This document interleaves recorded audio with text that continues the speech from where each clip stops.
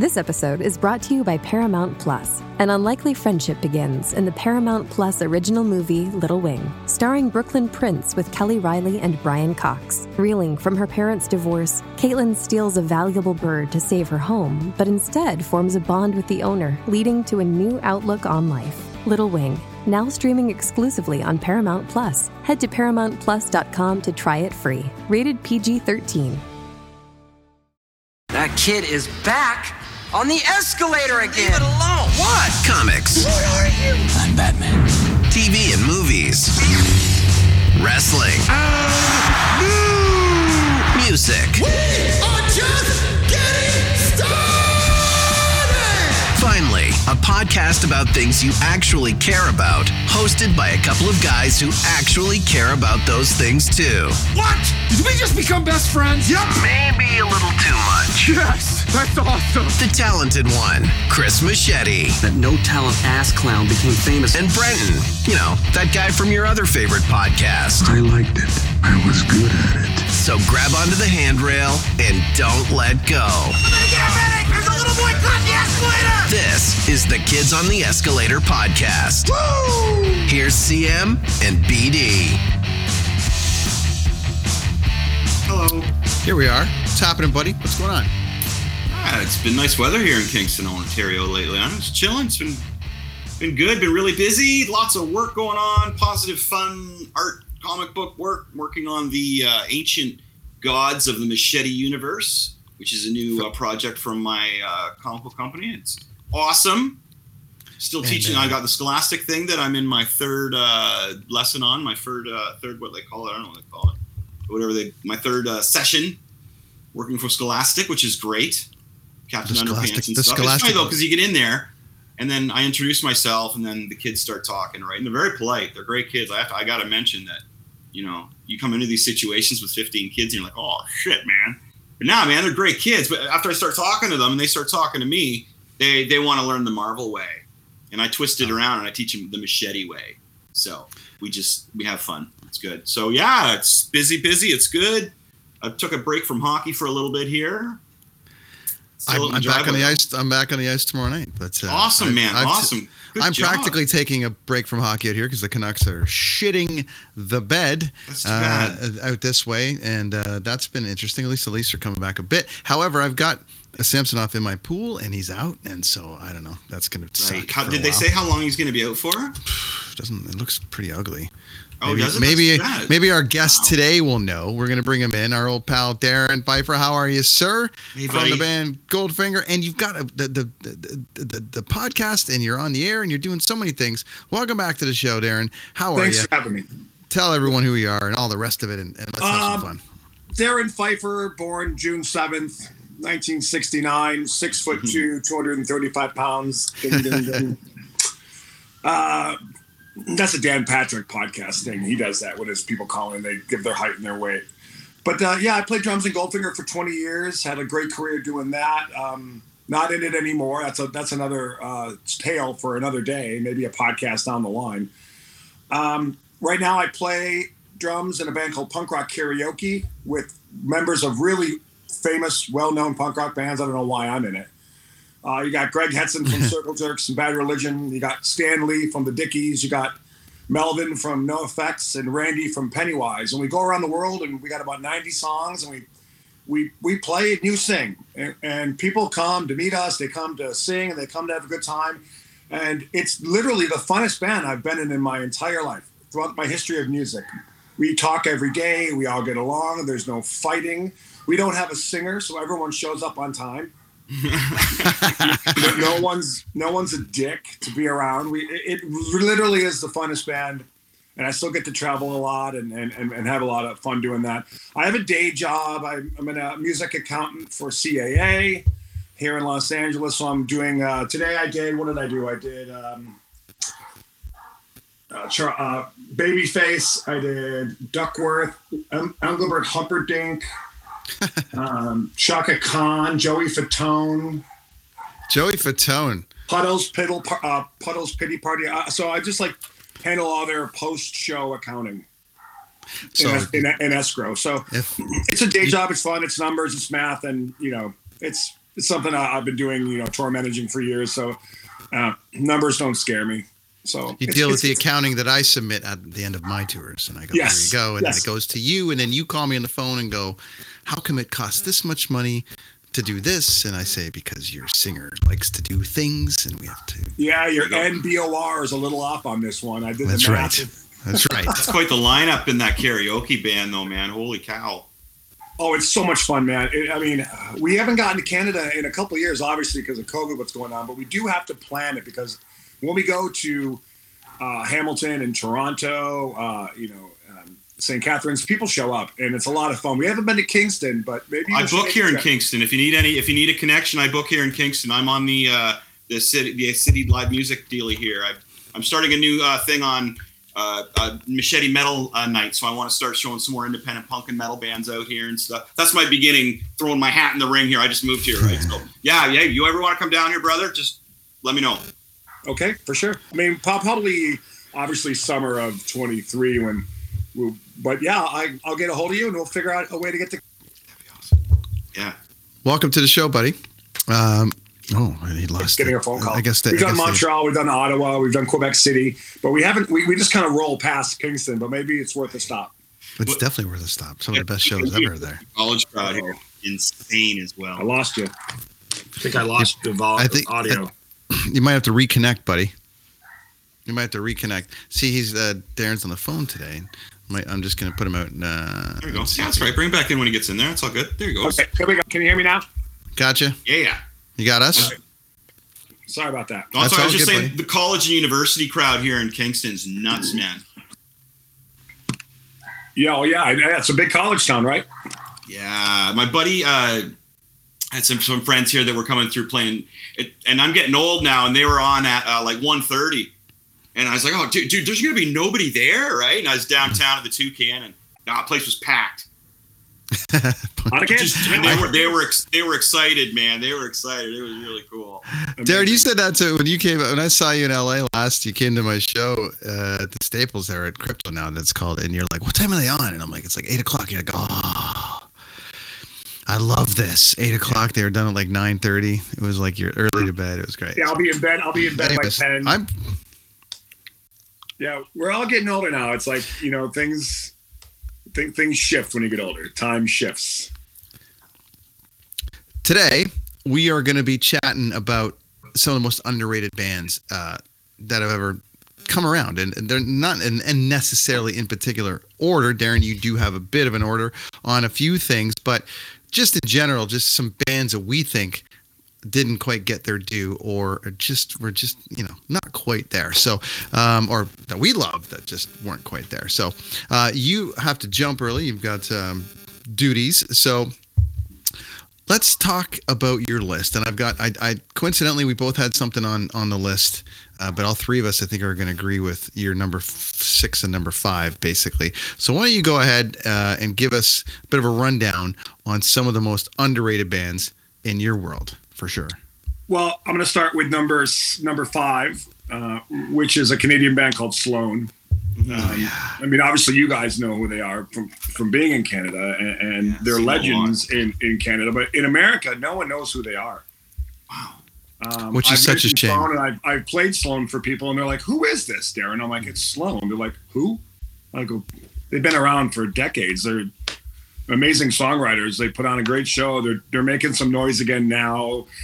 Putting out music and playing shows, but in America, they're just invisible. I don't know how they do in the UK or in Australia, but that band just writes really fucking good songs, and they seem to all get along. The same guys in the band forever, and when you see a band that has the same guys, they figured it out, and it's hard. I'm not going to get too sidetracked, but it's hard to be in a band for that long and stay with the guys. So.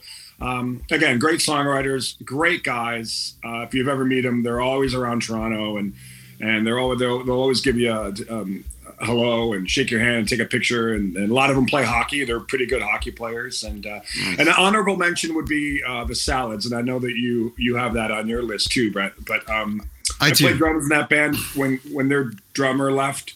They asked me to audition with a bunch of people, and I'm like, well, why don't I just do it? they're like, you have the time? Because you're doing a lot of stuff with Goldfinger. I'm like, yeah, I got the time. And so we put out a record and we did a bunch of shows, a bunch of touring. And again, another band that made some noise in Canada, but when you mention the Salads in America, no one knows who they are. And in my mind, that's a crime.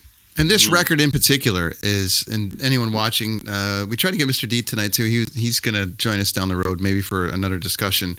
But this record in particular too, I mean, I just absolutely love this album. And this was to me the coming out, not coming out party, but this was sort of like coming off those two giant records, and then all the radio play that was happening. You played them all the time on Edge 102, I'm sure. Obviously, then you joined the band.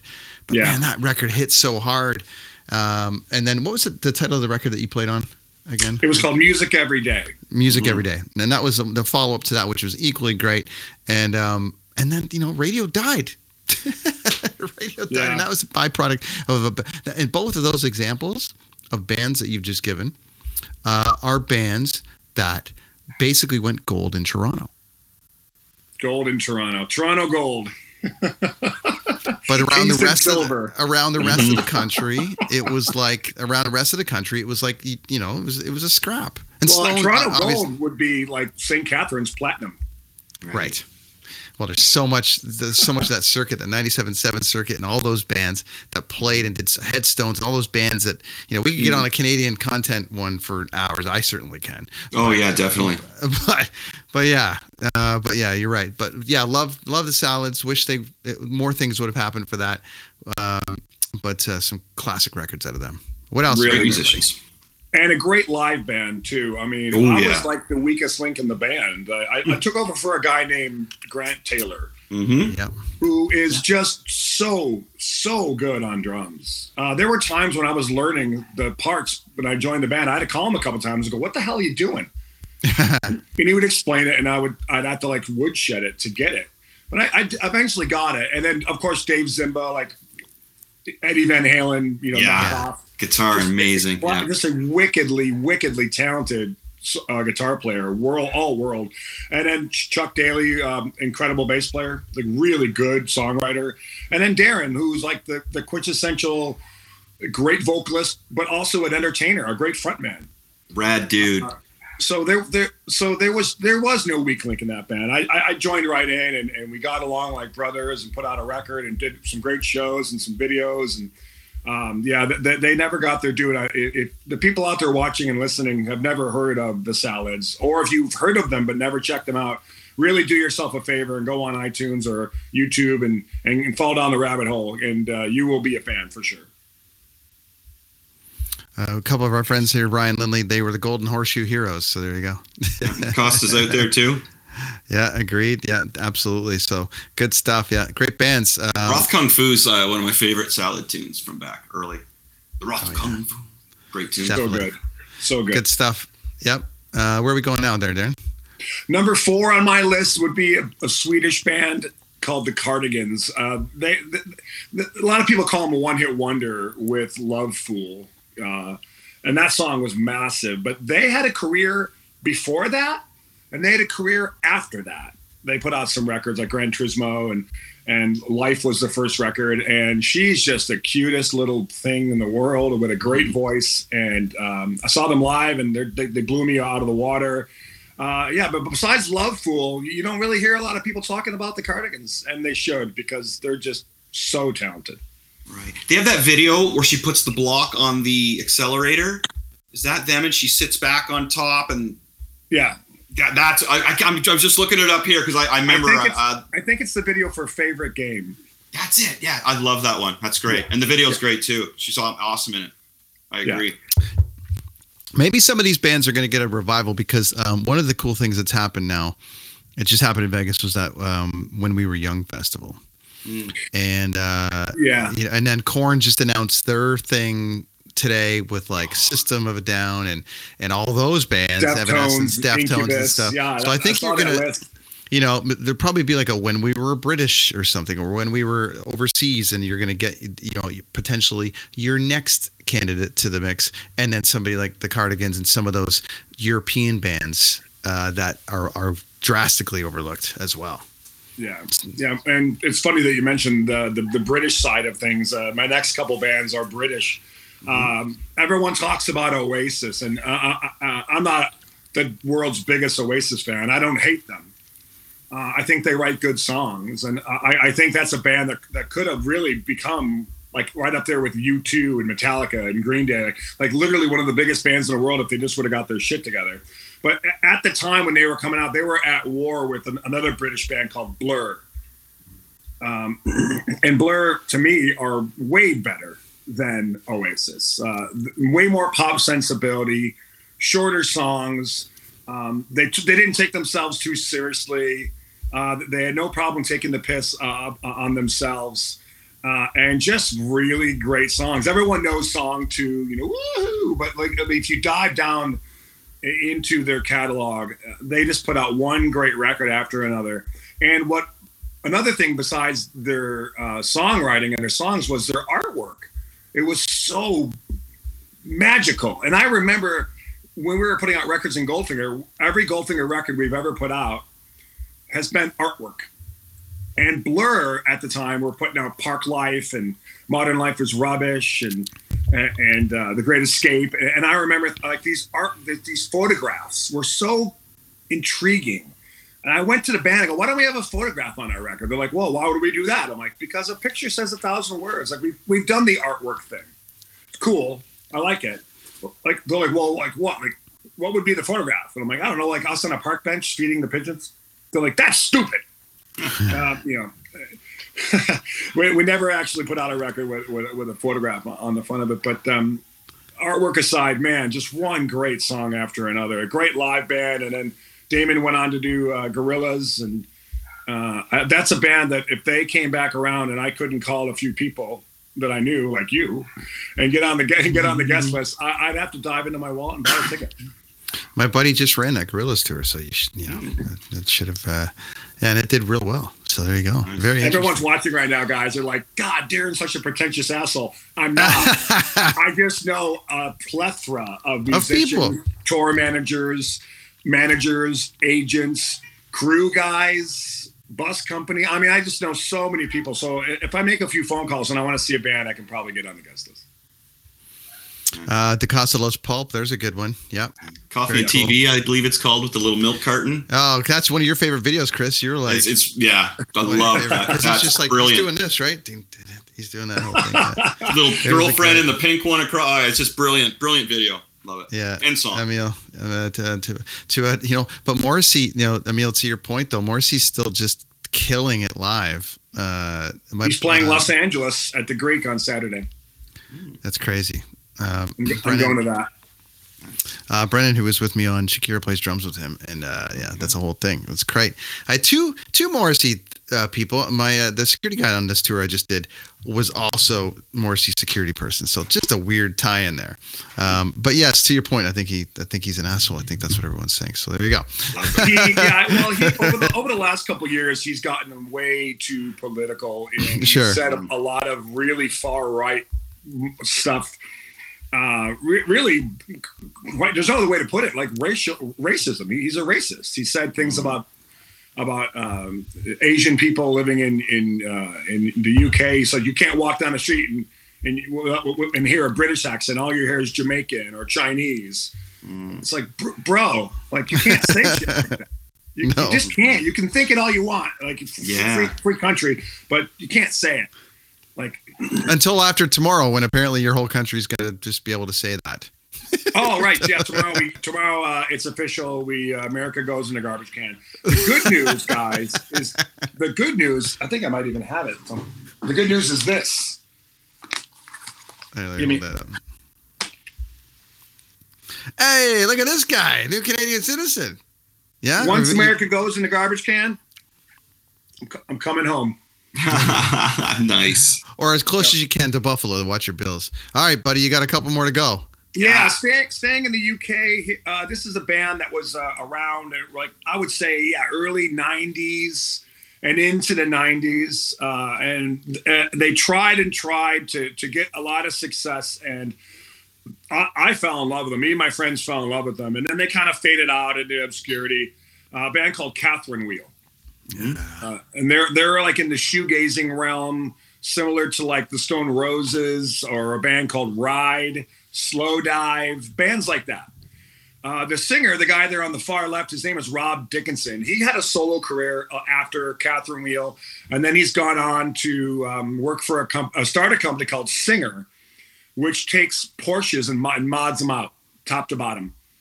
And he's got his company is in Los Angeles, and he does Porsches for like Saudi princes and like billionaires, and he's really into the car restoration world. So he's doing that. But now, me and my friend Jeff, who was an agent here in LA, are having talks with Rob and to try to get the band back together.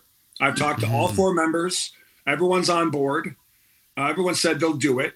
I called a few buyers, Brent, like at the Roxy, Slims in San Francisco, House of Blues, and in San Diego. This was years ago. This project is something I'm trying to get off the ground. And I said, hey, if I got the original guys in Catherine Wheel back together, and they did their first record, Ferment, start to finish, with an encore, of course, would you want to buy it? And I gave them a number, and they didn't hesitate. They're like, sold. Yeah, call me when it's real. So I went back to Rob, and I went back to the band. I said, hey, we could do like these 3 shows in LA and San Diego and San Francisco for X amount of dollars. And they're like, how did you do that? I go, I made a few phone calls. They're like, people don't care about our band. I'm like, well, I do. So that's something that might come to fruition down the line. But shoegazing, but just really soulful, eerie kind of vocals that Rob had, dynamics along the lines of the Pixies. Like 1 minute it was quiet and soft and real nice, and the flip of a switch and it was loud and aggressive and in your face, and you're getting pounded, and then right back to the soft again. They had a really great grasp of dynamics, and hopefully in 2023, maybe even into 23, 24, we can see that band grace the stages again of the world, and I think people would love it. Mm-hmm. That's a good one. Just make a phone. That's what the world is, right? Just make a phone call. Plus, there's so many opportunities for these bands to play. Like what's happening with the Pantera thing. It's like, all right, well, there's going to be at least 10 festivals that are going to be like, yes, because we can't just keep putting Volbeat on stage. Like, you know what I mean? There's going to be tons of those festivals. So, and given that the retro thing's kind of coming back around, they would fit in. They would fit in perfect. I think that Pantera thing, quite frankly, if I have to be honest, is a joke. Yeah, I don't get it either, man. I know, I get it. I get the money, but I don't get the.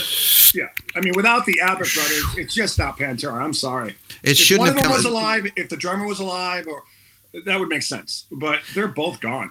No, it should have been. Here's the problem. And we all can talk business all day long, but I thought when Phil Anselmo and the Illegals was out, I thought that was great. There was Phil, and the joke was he had a bunch of illegal immigrants in the band, and they just played Pantera songs, and that was his sort of like tribute to Pantera, and it was like great. And if you watch this stuff online, it's deadly. It's pretty cool. Phil doesn't really have it anymore. He's kind of just standing there like, oh, my back hurts.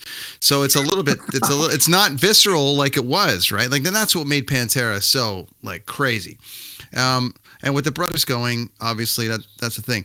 I think that they probably could have called it like Brown and Selmo, Wild and Benante, and just went with the 4 last names, a tribute to the Abbott brothers or something like that, or a tribute to, to something.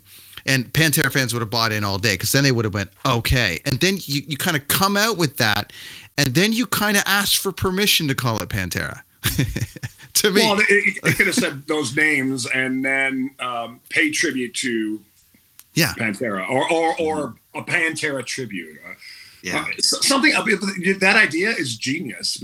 Someone should have said that to them. Like, you can't call the band Pantera. Like, I know there's 2 of the guys in the band, and by the way, I've met Rex Brown. He's a total douchebag. I had him on my show, and he was combative. He was not a good guest. And Phil Anselmo, he did at the Lucky Strike, which is a bowling alley / venue in Hollywood. A couple of years before the pandemic, he was seen on video doing white power and then doing the Nazi thing. I was at that show. You were there. I was there. I did not see him do this. I left early. I had to get up, or I was tired, or whatever. I had to leave. But if I did see him do that, I think we would have had words. Yeah, it's just that and I think everyone is sort of on the same page about it. We can get to your number one here in a sec, but I think everyone's kind of on the same page about it. But somebody, I read a quote somewhere from one of the bands. It might have been Corey Taylor, or it might have been somebody, and he said, "We're all going to complain about it, or you're all going to complain about it, and then you're all going to go see it." It was like, that's why the money. I'm just saying that's why the money. It'll be seen, whether it be on YouTube or whether it be on something. He goes, "You're all going to complain about it, and then you're all going to go see it." Yeah, I've seen Pantera back in the day. I don't really. Me too. I don't need to see this abomination. I mean, all those guys are great dudes. Like, they're all great guys, except for Rex and Phil. Zach. So two of the guys are great. Two. Yeah, Zach and Charlie are great. Yeah. The other guys are kind of, not so much. But I would. And also, and on a side note to that, Darren, too, and you might know this, but doesn't Charlie have carpal tunnel? So that's why Anthrax always has a guy kind of on standby, like to play. So Charlie will play like 3 shows, and then the guy will come in and play in Charlie's place. I did a whole tour with them, and he wasn't on it. Like, you know what I mean? Like, it was. I think it was Jason. Wasn't Jason Bittner playing drums on that? Maybe, but it was like Charlie. So I'm like, can he play those 10 shows? Great, but it's like, what happens when he can't play? And it's like, well, now we're bringing the drummer in from this band. Yeah. And then it just loses the thing, but the $1 million is still there. So, so whatever, man. I don't know. Whatever. And your number one, buddy. Your number one. My number one is a band that I don't think a lot of people know who they are, but they should. Another British band called XTC, like the letters XTC. And Andy Partridge, who's all the way there on the left, who an absolute brilliant songwriter. You might know their hits, "Dear God," "Making Plans for Nigel" is another one that made a lot of. Oh yeah. But they had a number of great songs. Peter Pumpkin, Ballad of Peter Pumpkinhead, Senses Working Overtime, Generals and Majors. Mayor or Simpleton is probably my favorite song by theirs. The problem with XTC is Andy Partridge there on the left. He developed crippling stage fright.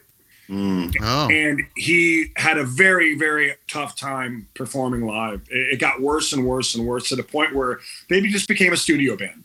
They would put out a record, maybe play 1 show or 2 a year, because Andy just couldn't do it. Interesting. Which sucks if you're in that band. They're like, dude, look, this is how we make money. Playing shows. And there's a band that if they somehow, by hook or crook, got back together and played a show, because I think all of them are still alive. If they did a show, I mean, I don't care what it would cost. Like, if I'd pay. Same with the Smiths. The Smiths are not underrated. But if that band got back together, I know it ain't going to happen. But if it did, I don't. And it was $1,000 a ticket. I mean, am I going to go see Blink for $1,000 or the Smiths? And that was a joke. But yeah, I mean, if XTC got back together, they would be doing some very large venues. And again, just great songwriting. And you don't hear a lot of people talk about them at all, ever. No, that's true. It's true. Well, there's no one waving the flag, but the good thing that you have a show. Where can people find your show, sir, online? My show is called The Dangerous Darrin Show. It's adobe.com Adobe Radio is the platform, but it goes out on all the typical service providers like Pandora and Spotify and YouTube and Amazon Music. It's Apple Podcasts. It's called The Dangerous Darrin Show. It's on adobe.com or dangerousdarrinshow.com. Or find me on Twitter and Instagram at dangerousd_show. I got some great guests coming on the pipe, right? I got Neil deGrasse Tyson coming on. Oh, you got Neil deGrasse. Good for you. I'm just waiting for it. I've read all of his books. I'm a big science and astrophysics nerd, so I'm going to have him on the show. Glenn Matlock from Sex Pistols said he'd come on my show, talk about the Filthy Lucre tour that Goldfinger did back in 95, 96. Wow. When Sex Pistols got back together, we were the opening act, along with another band called Gravity Kills. Okay. Oh yeah. And it was the worst tour we've ever done in our lives. No one people were flipping us off and they hated us. I was going to say, that's a tough one. Everybody was in their 50s and we were in our 20s. And so after, like, I won't fall down the rabbit hole too far, but after like 2 shows, we're like, how do we do this and keep our sanity? So we decided to make fun of the people in the audience. We're like, we play a couple songs and then we hear boos and people would do this the whole time, the whole show. Like, we had 35 minutes, they would just do this. And we would go, look, we know you hate us and you want to see the Sex Pistols, but after the show, we're all going to have sex with your daughters. You know. Then we play a couple shows and they'd boo, and we're like, look, we know that you hate us, but we take solace in that we have a long life ahead of us and you'll be dead soon. Right. Just nail them. And the boos they were throwing stuff at us. It was great. And so then once me and Johnny Rotten almost got into a fist fight and we got kicked off the tour, but then we got let back on the tour after I trashed their dressing room. And they thought that was punk, and they let us back. That's punk rock right there. Well, check it out, Dangerous Darren Show. Recent episode. Yeah, George from Alex is on Fire. You had Paul from Cannibal Corpse. This is a great one, and I noticed this too. You had Will Wheaton on Stand By Me for everybody, and Star Trek. So there you go, Will Wheaton, and. Yeah, just some great stuff on here, dude. Yeah, that's rad. So make sure you go check out Darrin. And Darrin, you got an idea, which we love it when our guests come on with ideas, about talking. We're doing top 5 most underrated. You want to go into metal, you want to go into punk, you want to go into pop, you want to go into all sorts of stuff. So hopefully you'll come back, buddy, and we'll do it again. I think we could genre these, and if we did a metal one, I think we'd all, because we all love metal so much, I think that we'd have a lot of fun with that one. Absolutely. Yeah, me too, buddy. Me too. The time is 6:30. You got to run. Appreciate the time, buddy. I'm really, really, really great to see you. Welcome back to the show. I love that you're wearing an Ontario Reigns hockey shirt. Nice. Very, very cool. And last thing, who do you like in this year in the NHL? And then you can get out of here. It's a little early. I mean, you're right. The Canucks aren't doing that well. I think you mentioned that before we went on air, or maybe after. I don't remember. But yeah, the Canucks aren't doing that great. The Leafs seem to have found their stride, after beating the Bruins and the Hurricanes in succession. But it's a little too early. But if I had to give it to anybody, I'd say right now Boston looks pretty damn good. I mean, top to bottom, they're just, that top line of Bergeron, Pasternak, and Marchand is unstoppable. And they have a decent second line, too, with Hall and DeBrusk. Out west, God, I don't even know who's good out with. I guess the Golden Knights are playing really good hockey right now. They seem to have found their groove. The Knights are killing right now, which is great. But who knows? It's early, and injuries often happen and do, and that changes the path of a lot of professional sports teams. So we'll see. It does. That's Darrin Pfeiffer right there. Thanks, gentlemen. Thanks, buddy. See you, buddy. We'll talk to you soon. Thanks for coming on. Guys. Appreciate it, man. Take care. Da-da-da-da. Fun stuff to have Darrin back, man. That's great. Dude. Awesome stuff, man. It's been a while since we saw him. I think we saw him on the Salads tribute show, or the Salads, Right, he was on just for a bit. He was in his car and he just pulled over the side of the road and talked to us. That's nice of him. Yeah. We listened to a lot of Goldfinger when we started our band, Mr. Machete, huh? Oh yeah, tons. Hey DaCosta, can we all laugh at Jack Campbell at least? Come on, he'll find his way. I think there's just, you can't. DaCosta, you're playing with the best player in the world in front of you, and I know that's going to rile up people, Austin Matthews fans, but let's just call it what it is. And McGregor's the best player in the world. There's got to be a point where you go, I've got him in front of me. I just got to play better. That's just the way it's going to go. He'll bring it around. Yeah, he will for sure. All right, buddy, let's go to your list. Chris's list you got tons of stuff here, which is great. Well, I got a few anyway. So I was going to hit some thrash metal to start off. So I'm kind of skipping around genres here, as Darrin was saying. It'd be cool to specialize in one genre each time we do it. But for now, I'm going to jump around. So I got a thrash metal band from the mid to late 80s, of course. This is a band called Nuclear Assault. And Dan Bilker was in this band. He was the bass player there. He's far left, who was also in SOD. He's done a lot. Now, these guys were really, really cool. I really enjoyed the riffs, of course. They had that chunky riff, and they had the thrash sound when it was just first coming out in the late 80s. I saw these guys live with like Testament and Slayer. It was just amazing. Albums to look for would be Handle with Care, '89 and Survive '88. That's a cool thing back in the day. They used to put albums out like every year, right? Like sit down, write an album, record it. But yeah, Nuclear Assault. As far as metal and thrash goes, man, check them out. And my backup would be one that you grabbed, right? Prong. I have them in mind, and we'll get to that. Yeah, but definitely we'll get to honorable mentions, which will okay, sure. Well, there's my thrash metal band. Do you got anything heavy you want to throw in there? I mean, Armored Saint for me was was a big one. Where'd they go here? Where'd he go? I thought it was your Nuclear Assault. Sorry, I had an Armored Saint graphic and it went away. Right. But Armored Saint for me, obviously John Bush, eventually went on to Anthrax, and I think there's something to be said about the fact that Anthrax brought him in. People were like, "What the hell? Who is this guy?" And then Metallica would take them out again. They opened up a whole ton of like metal tours still, even up to like whatever a couple of years ago. And the record they just put out like 2 years ago was killer. It's absolutely killer. And there's John's voice back in there again. There's just something to be said about a band that like all the metal guys go, yeah, let's just bring Armored Saint out. We owe them because we got so famous, and they sadly didn't. And we had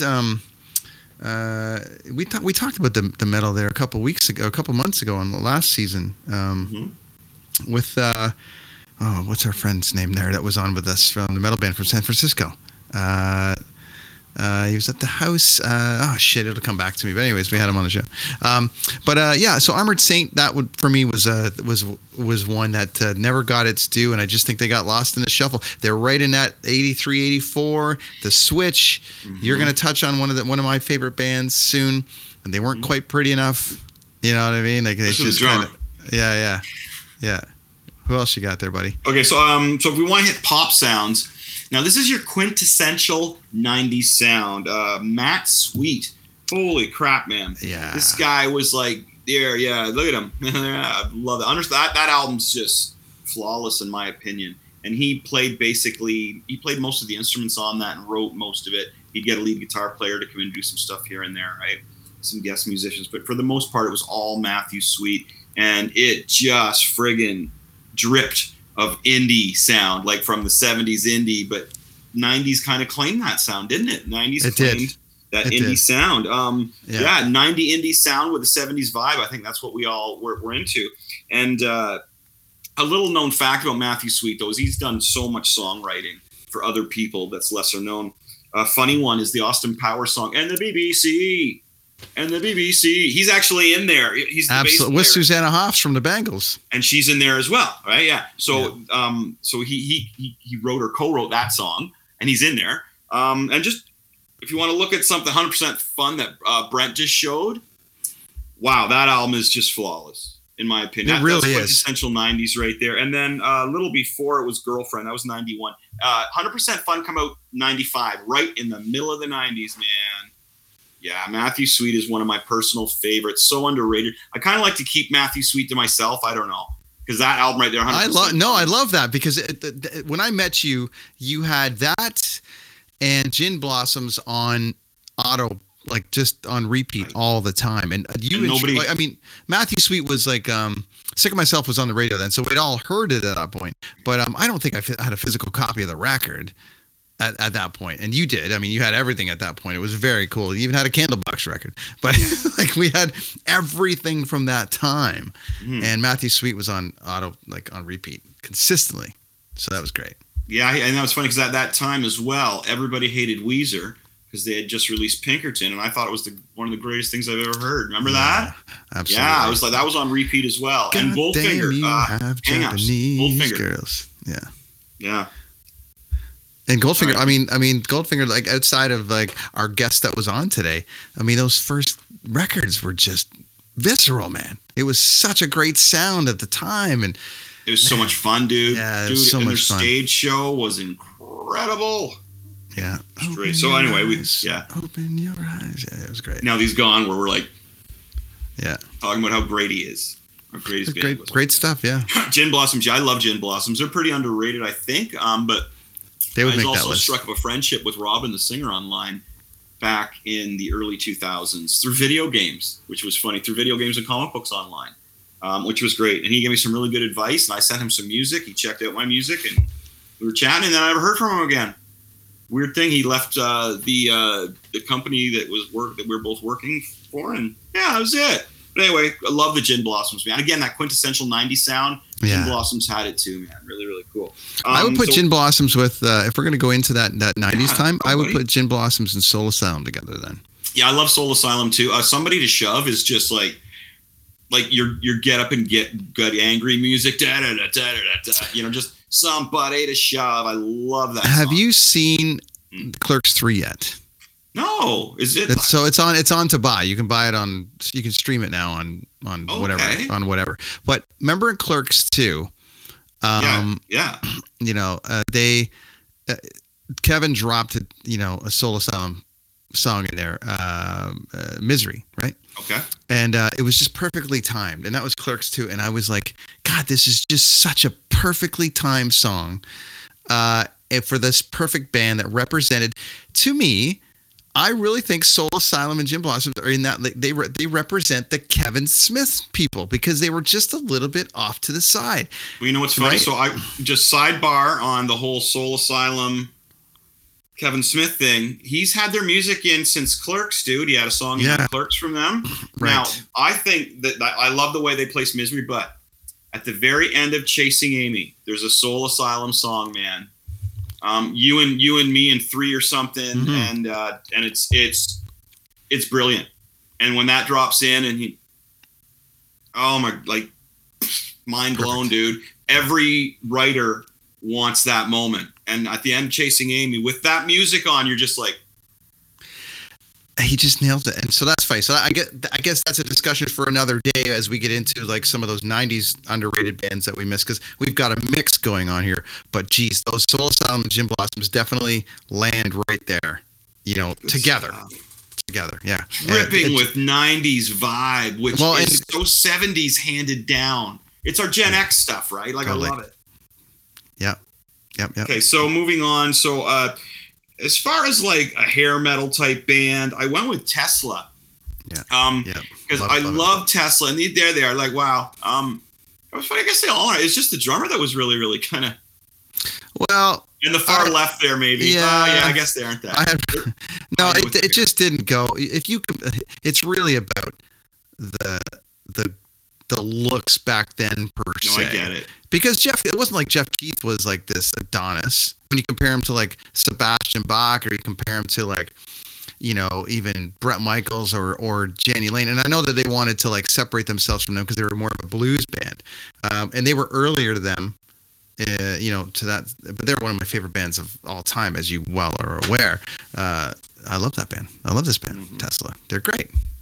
But they were they didn't quite, they weren't good looking enough to make it. And people didn't. I guess, yeah, their talent though. So the guitars, as I was mentioning, I was doing some work the other night, and I just need some music, and I threw on Tesla Mechanical Resonance, I believe it's called. Yeah. And oh man, I sent you a picture of the screen. That might have been just last night. And I sent you a picture of the screen of it, right? It was like, dude, okay. So the guitar work reminded me of Thin Lizzy. Yeah. And I loved Thin Lizzy. Their guitar work was sensational, man. Wow. So Tesla kind of reminds me of that. Every album has just a guitar spot where you're like, ooh, wow, what the hell's going on there? I mean, that was brilliant. Or a hook or a riff where you're just like, Little Susie's on the up, you know what I mean? Like, it's just so brilliant. And the singer's got the hooks, man. Like the hooks that he throws in there, and he doesn't do the same ones basically all the time. It's not cut and pasted. You can tell from back in the day there. And I think it was just one of those bands that everything they did just sounded brilliant. It wasn't a wasted moment. I had the bass player on my show last year, and we talked about some stuff, and they were more it's the Thin Lizzy, but very and Aerosmith as well. So there's a lot of Aerosmithy kind of like old Aerosmith, old Aerosmith, Toys in the Attic Aerosmith, and stuff like that. Definitely, because just with the dueling guitars and just like Jeff is a bit like Steven Tyler in the way he moves and stuff. Like he kind of does the thing, and he does. I think they're better than Steven Tyler. Like when you put those two together, I just love the way because one guitar has a guitar player too. You'll hear the one guitar player go. And then you can hear the other guy cut it, and it's like, oh, and then it'll cut out, and it's like, man. So it just as written songs with other guitar players, tons of them. you're kind of like, wow, he decided to come in, play a chord for a minute, and then pop back in again instead of just noodling over. You know what I mean? No, I'll just harmonize everything. No, man, check this. I'm going to jump in on this one little part, dive out, and come back in on the end to bring it up and out. Like, that's just, it's great. You can tell they work well with each other because it's that joke, right? Like, how many guitar players does it take to write a killer riff? It takes 10. It takes 1 to write the riff and 9 to say, well, I could have did that. Oh, that's a good one. I like that. Every guitar player is better than every other guitar player. And if you can find a musician or a guitar player to play with who doesn't feel that way, then hang on to that guitar. Well, we talked about that a couple weeks ago with the Taylor Hawkins tribute and Wolfie going out and doing the Van Halen stuff, and it was people were like, oh, you know what? People play Van Halen, and Russ from Steel Panther plays Van Halen, and all these guys play Van Halen. It's like, sure, but Wolfie's got the feel, and that's why it just felt so real. It just felt so goddamn genuine and awesome because he's got the feel. Well, he was taught by Eddie too. It's not like Eddie has. It's not like he's Joe Satriani or these other guys who used to teach people. Mm-hmm. You know, and there's a couple guys that taught. You know, you got the guy from Testament that was taught by Skolnick was taught by one of the greats, and then it's all handed down. So Eddie didn't teach anybody except for Young Wolf. Crazy. So young Wolfenstein there, man, has got a lot of shredding in him. And the cool thing is he doesn't feel that he's got anything. He doesn't need to prove it to anyone. So he's not like shoving his work in everybody's face. Except he just put out one of the best rock albums in the last 5 years. Yeah, his solo record is fantastic. It's really, really good, man. That's big hits. No, good for him, man. Big riffs. Played everything on the record. Yeah. I had Fair Warning on the other day, front to back. Oh, so good. I love it. Eddie's my favorite musician of all time. So, okay, so Tesla, just the guitar work in Tesla, man, and me being a guitar player, highly underrated because you listen to their music and it's just some of those songs could have been like the biggest hits. I think, like, you know, they're so. And catchy. check out for people, like, you know, if you're interested, the latter stuff they've done too, like the Bust a Nut record. All these bands, just for the record, a lot of these hair metal bands put out some of their best albums in 1994 because that's when they were getting destroyed by everybody, right? They were Nirvana, like we'll touch on, you know, Pearl Jam had come and kind of wiped it clean. So some of those bands were like, well, we got to put a grunge record out. But in other bands like Tesla doubled down on what they were doing and then just riff the shit. And then we met in 94 and I was like, I want to play this song by Tesla. You're like, no, we're going to write our own songs. I'm like, okay, great. But I was so like that fucking record. I loved it so much.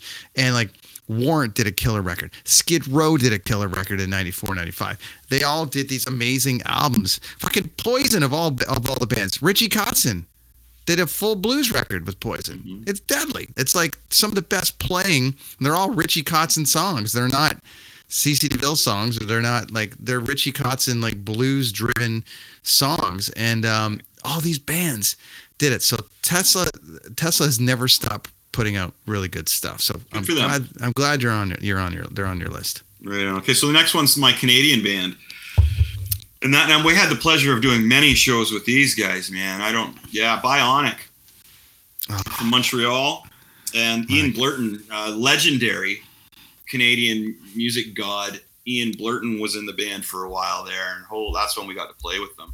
Yeah. Well, both times we got to play when he was in there and when he wasn't. But man, when he was in there, this band was unreal. They had so first of all, the singer, the main guy, Jonathan Cummings. He was in a band called the Doughboys, who was again such an one of the first pop punk bands in like 89, 90, man. And they were doing the da da da da da da da da da like that pop punk sound, man. They were doing it. And the funny thing is, the Doughboys don't get credited for shit. So thinking of this now, the Doughboys would be another one. Would be my second one. Honorable mention. Yeah, but Jonathan Cummings left because he thought it was too poppy, and it was cool because I got to hang out with this dude and get in his head a little bit. And my big questions to him to get his. I noticed. When you hang out with other musicians who you kind of idolize a bit, you gotta, the Doughboys, the Doughboys are great. So here's the thing: when you're hanging out with these musicians, when you're an opening band, you gotta watch what you ask them and you say around them, because in my experience, you can offend them so easily that it's redonkulous because you're a fan of their past things. Now, he didn't like talking about his time in the Doughboys. I remember I saw a video for Bionic, and he was wearing the same shirt that he had in the Doughboys video. And my icebreaker, I remember, was going to be, hey, man, that is the same shirt you wore in Shine, your video for the Doughboys. And he goes, oh, is it? I don't even remember. And I was like, swing and a miss. All right. So my thing was always asking him, and I'm a chatter. I would get in-depth conversations about shit. So then my thing was, okay, well, what are you listening to, man? And he would tell me what he was listening to. And then the next show, I had it dialed in, and I was like, dude, this is really great. I was listening to blah, blah, blah. What else you got? And he was like, oh, okay, man. And then he would sit down and have a beer with me. And he was teaching me about all this really heavy blues stuff from back in the day. Mm-hmm. And it was heavy blues, man. It was great. And that's where he was getting a lot of his influence from. So the more that he was showing me and shedding light on these underrated bands, these heavy blues bands, the more I was getting what he was doing, and the more he was opening up to me. And I was chatting with him as somebody who I really enjoyed. I could go into detail of many, many, many musicians who I've met who I walked away going, well, that guy's a dick, not buying his music or her music, he or she's music again. That's happened a lot of times, man. Brent can't talk about it, but I can, because he actually works in the industry, and it will fall back on him. I can say all kinds of shit. And when I do, it's my opinion, not his, just so we know. But Bionic is awesome. Assholes are assholes, awesome. No matter what. Jonathan Cummings is a brilliant, brilliant musician who was just sick of the whole deal of being a musician and pleasing the people at the record labels, going on tour, doing 3 shitty shows, 2 great shows, 1 amazing show. It just, and he told me that flat out. He would tell me flat out, man, and he would get mad when there wasn't a crowd, man. He would get mad, like on stage, like it wasn't anybody's fault. It was just frustration, man. Yeah, I stayed at his house one time in Montreal, and he's like, hey, Wayne Gretzky. He's like, hey man, I'm going out for the night, crashing the couch, all good. Wayne Gretzky's around, don't worry, he won't bother you. And it was in a goanna the size of the couch, and I'm like, oh right, he was right over my head. But I love your little side detail that was his name wasn't Gretzky, his name wasn't Wayne, his name was Wayne Gretzky. Wayne Gretzky, that's right. Oh man, that was great. I love that. That's funny. I use that in beer league hockey too. When somebody scores a goal, I'm like, dude, like being a sarcastic guy. Dude, you're not just Gretzky, you're Wayne Gretzky. That's right. Thank you, Jonathan Cummins. Thank you, Bionic. And we can thank Brady Parr for that introduction, because Brady Parr from there's another one, Salmon Blaster. Wow. Does anybody remember Salmon Blaster? Freeway? That's another band we toured with. Yeah. He was like, got in just you got to check out Bionic, man. So we did. And there we go. So everyone listening, DaCosta, you'll love Bionic. Go find him. Well, if you haven't heard Bionic, and it's hard to find, Bionic the band, Deliverance. So again, sorry. Deliverance is the album. Okay. Mm-hmm. Deliverance is the album by Bionic from Montreal. They're fantastic. Okay. Now my number one band, and this is kind of crazy. This is kind of odd. This is an interesting one. Well, the reason that I call these guys underrated is because when I was younger, anybody I talked to hated them. And I was like called so many derogatory names because I grew up liking the band Kiss. Now again, I'm 50. I was around for the deal, man. I was 6 years old and I wanted Kiss. I wanted to buy it, Love Gun. So my point here is that Gene Simmons has said a lot of shit. They should have stopped, in my opinion. Kiss should have stopped a long, long, long, long time ago. And Gene Simmons should just stop talking. He's a super successful, smart businessman, and he's getting old and he's saying stupid stuff. I don't even want to get into it because it's ridiculous, because that's not what I'm talking about. What I'm talking about is the 70s, when they put out an album basically every year. And that album was friggin' amazing. You had 4 guys in there that were fantastic musicians. When Peter Criss was in, oh my God, watch his drum solos back in like 70, anywhere from 75 to 78, man. His makeup's basically gone at the end of his drum solo. The guy's in there. And so many people will say, oh, they're all show, they're all makeup. Peter Criss can't even play the drums. Peter Criss couldn't even play the drums. Are you kidding me? It was so crazy that people would say, well, they're all show. And then you listen to like Watching You, bow, da-na-na-na-now, da-na-na-now. It's like the birth of stoner rock, a lot of it, man. Yeah, like I wore Kiss on my sleeve, man. I was like, I was the Kiss fan in my little small town school. Chris Kiss, man, was that in Star Wars? But eventually I have to start hiding that kind of thing a bit because, you know, if you're in a small town, it doesn't work out for you that great. But I got all Kiss's stuff. Not anymore. So the reason I say they're underrated. Pardon me? Not anymore. You start a podcast. You don't hide it anymore. No, you know podcast. I don't care, dude. That's funny thing about it. And now that I'm old, I always was so worried about hitting 50, man. I hit 50 and I just like, I look back at everything I've done and I've been loud, man. I've been boisterous. I've escaped the law. I've stuck up for people. I've been beaten down. I've traveled. I've drank way too much. I've smoked too much. I've experimented with all kinds of drugs. I had a blast, dude. And you know what I mean? Like my daughter is super successful. I've got an awesome wife. I got amazing best friends like you, Dan. I live in Kingston, and it's just like, damn, okay, 50. I got nothing to prove. So I'm at this spot in life where I'm just kind of like at the top going, hey, I did this, and this. People remind me of some rad things that I don't even remember I did. You know what I mean? I got the comic book for my legacy, and it's just like, okay, 50 isn't too bad at all. Because now I feel like I have nothing to prove, Brent. It's like when I used to go out, it's like, oh yeah, shooters, Chris, let's go, keep up. Now you go out and it's like, yeah, what's the lightest beer you got? Oh, I get you, Chris. I got a nice Busch Light in the fridge for you. I love these beers, friend. You know what I mean? It's like, would you like to want to go out on the deck and smoke a joint? Well, maybe a couple drags, Chris. But not the. Oh, I get you. I don't want to smoke the whole thing either. We'll be asleep. It's just great. I've done it. I've been there. Yeah. And I feel proud of myself now. So 50's awesome. And Kiss was such a big part of growing up for me and realizing that a band can go through, like, they've been around for my whole life. It's crazy. They've basically been around my whole life. And I've watched them change. We tried to listen to The Elder last night, Lonnie and I. It was just like, I couldn't do it. But people, and to define like most underrated bands of all time, this might confuse people about Kiss because in essence, they're one of the most successful bands of all time as far as financially and just cashing in. But for them to actually get credit for anything, music-wise, they're amazing, man. But I understand that. But people don't see that side of it. What I'm saying. They see the spectacle. They actually don't. It's like 70s Scorpions. No one knows anything about 70s Scorpions. They know Rock You Like a Hurricane. They know the Wind of Change. Those are like the big songs. I got the hippie stuff back in the 70s, right? But no one knows about the 70s Scorpions. Hell, true that. And the fact that Gene Simmons found Eddie Van Halen. Like, there's a lot of things that people need to like give them credit for, despite maybe as it's gotten off the rails over the last little bit and just trying to maintain it. I think I don't want to speak for you here, but I think the point about most underrated bands, as far as Kiss being underrated, is just the fact that.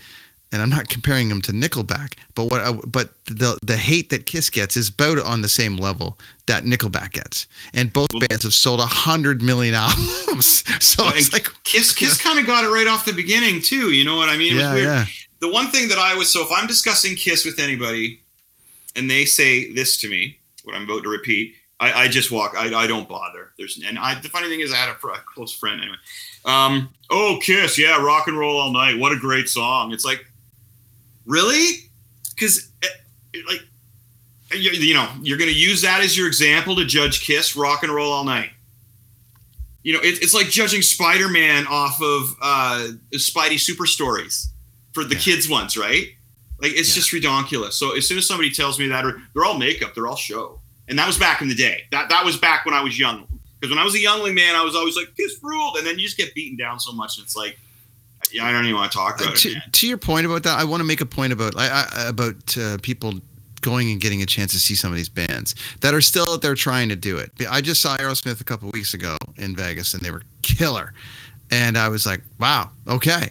I mean, that was like the best. That was the best Aerosmith show I've seen since like '89. And I'm completely fine with it being the last Aerosmith show I ever see. Yeah. But I also saw Kiss at the O2 in London a couple of years ago with my kids. I'm completely fine with that being the last ever Kiss show I ever see. But you should put it on your list to see these bands that are still trying to do it. They're not all great. Like, you're not going to go to a Great White show at a club in Peterborough and be like, this is the fucking best thing I've ever seen. But Wasp is touring again, and by all accounts, that show is killer. So it's like, is Chris Holmes in there? No, I don't think so. I think Chris Holmes is face down in a pool somewhere. But he was just, dude, right before COVID, he was here. We had him on the KPP circuit. Yeah. I don't know. I'd have to double check and see if he's back in. I don't think so. I think him and Blackie are in bad shape. But regardless, from what I've been told, it's great.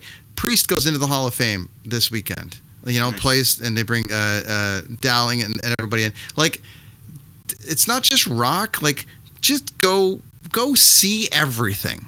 If you can, if you have an opportunity to go see all these bands that are that's kind of tough sometimes too, though, when the ticket prices are $1 million. Well, that's if you got the means, or you can catch them on a fair or something, or you can catch them. You're always going to find a lover boy at the state fair. You're always going to find April Wine down the street playing. There's an underrated band, man. Absolutely. Holy cow, they got some songs. Absolutely. Man, Sign of the Gypsy Queen was like, oh, that's just. And when you actually type in most underrated rock bands of all time, they are in like the top 25. I could see that. April Wine's a great band. Yeah, they're another one of those ones with the guitar harmonies and stuff where I'm always just like, dude. We're running a bit on time. Well, that bell is as famous as any riff in any song ever. Yeah. Right? Ever. And like everything will be all right. That became a beer commercial. Not even the ding ding ding ding ding. Not even that. Just the chorus out of that. So you got two iconic things out of that one song. So yes, I'm with you. Okay, we got to go soon, but I'm going to just blast through mine real quick here. Oh, wait, one sec. Yeah. Dude, I've always loved Duran Duran. They went in last night too. They went in last night too. And they all looked great. They played Girls on Film. They played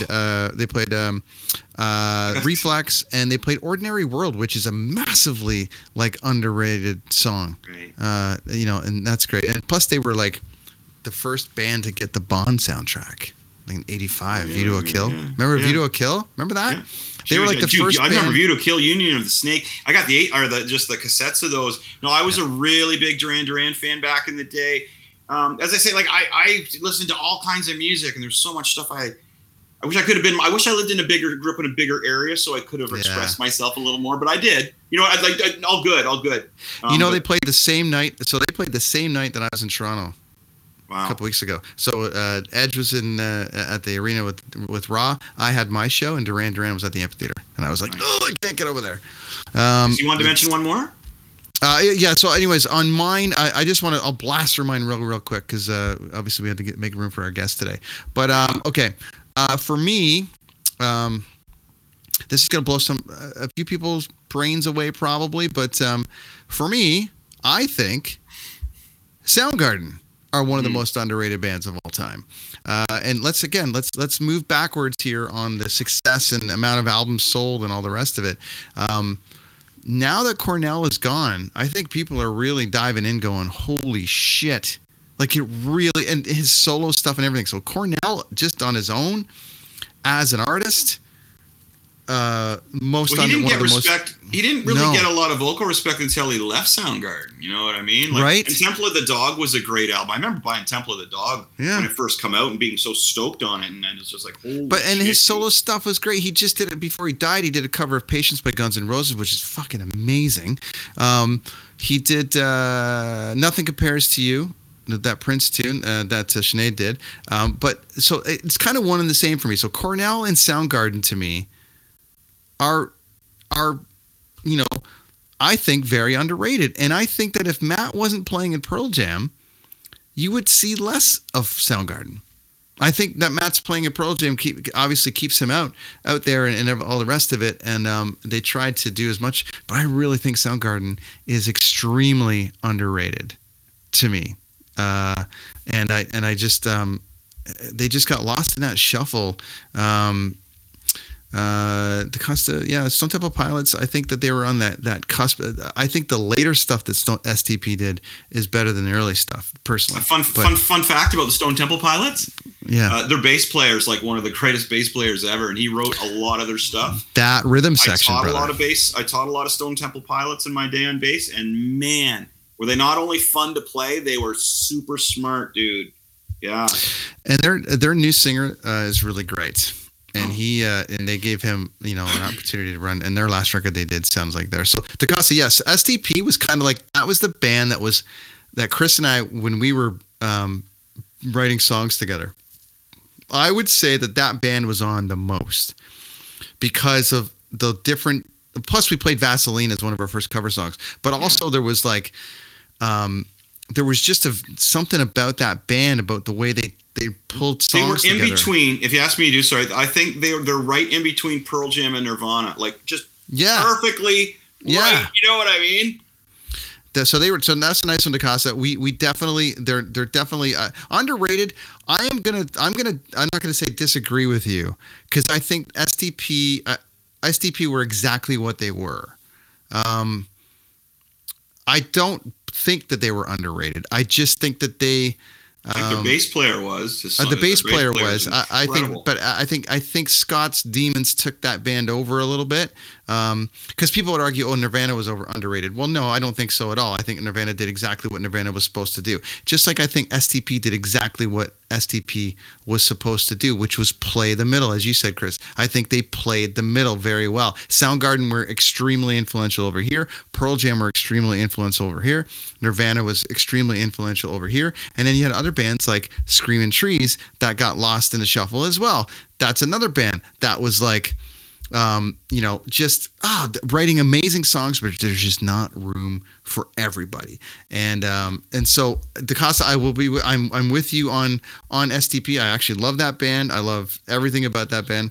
But I think that they did exactly what they were supposed to do. I didn't expect more out of them than what I got.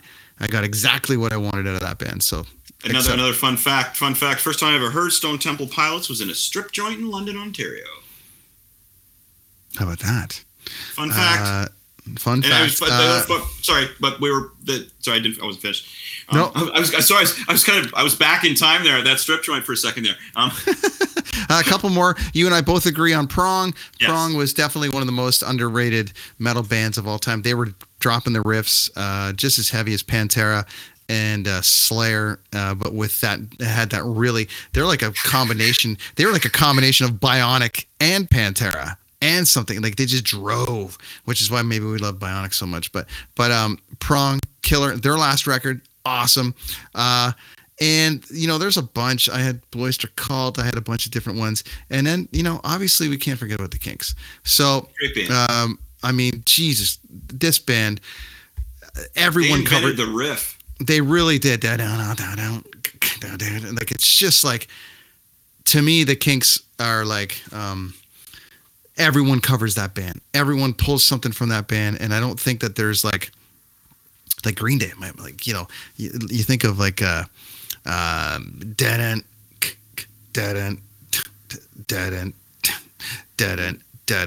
That's Kinks, just slowed down. It's any. You listen to I listen to Green Day now, and I go, my God, there's so many Kinks in Green Day stuff.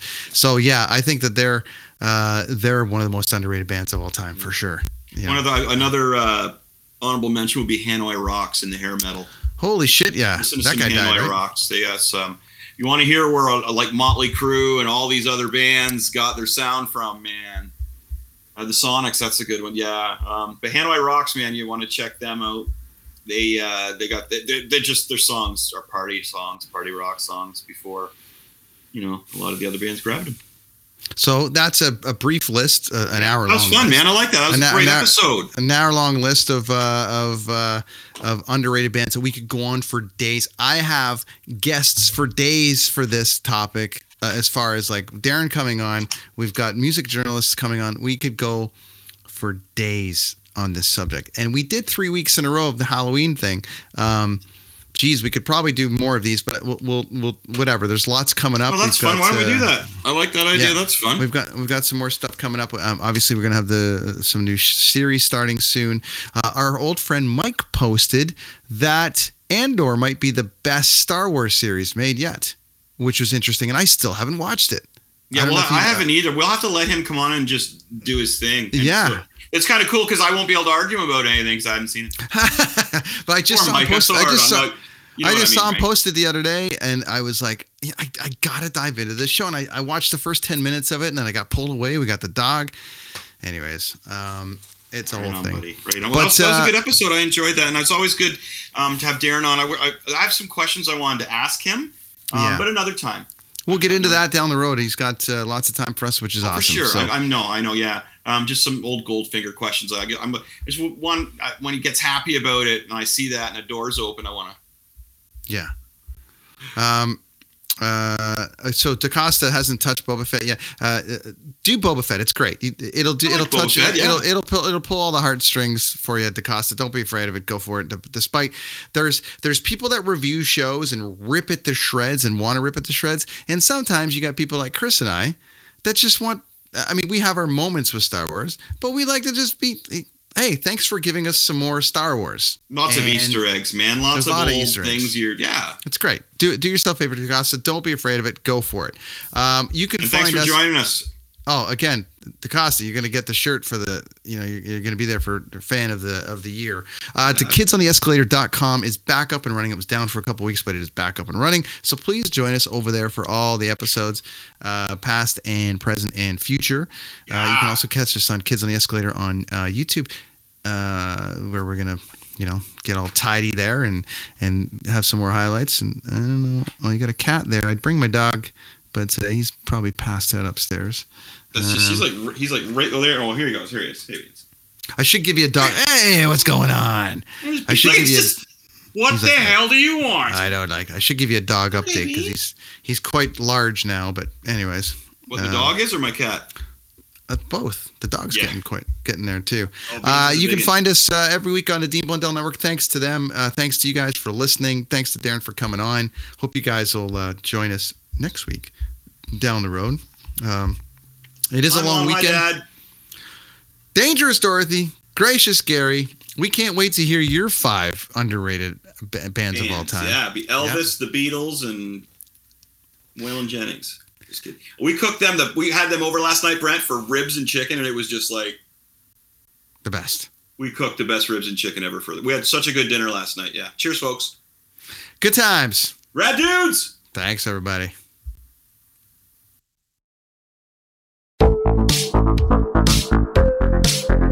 Hi, I'm Connie Thiessen, the host of Broadcast Dialogue, the podcast. We focus on Canada and the challenges facing Canadian radio and TV, as well as highlighting those moving the industry forward from podcasting and streaming to new broadcast tech. Check us out at broadcastdialogue.com or your favorite podcast app. I'm Sarah Burke, and I host the Women in Media podcast, where I'm exploring the challenges women face in the media spotlight and celebrating our triumphs. My guests come from radio, TV, news, and sports, and we'll cover topics like leadership, diversity, stereotypes, and more. Most of all, I'm looking to build a community through a space where we can discuss anything. The Women in Media podcast, available on Apple Podcasts, Spotify, Google Podcasts, or at womeninmedia.ca.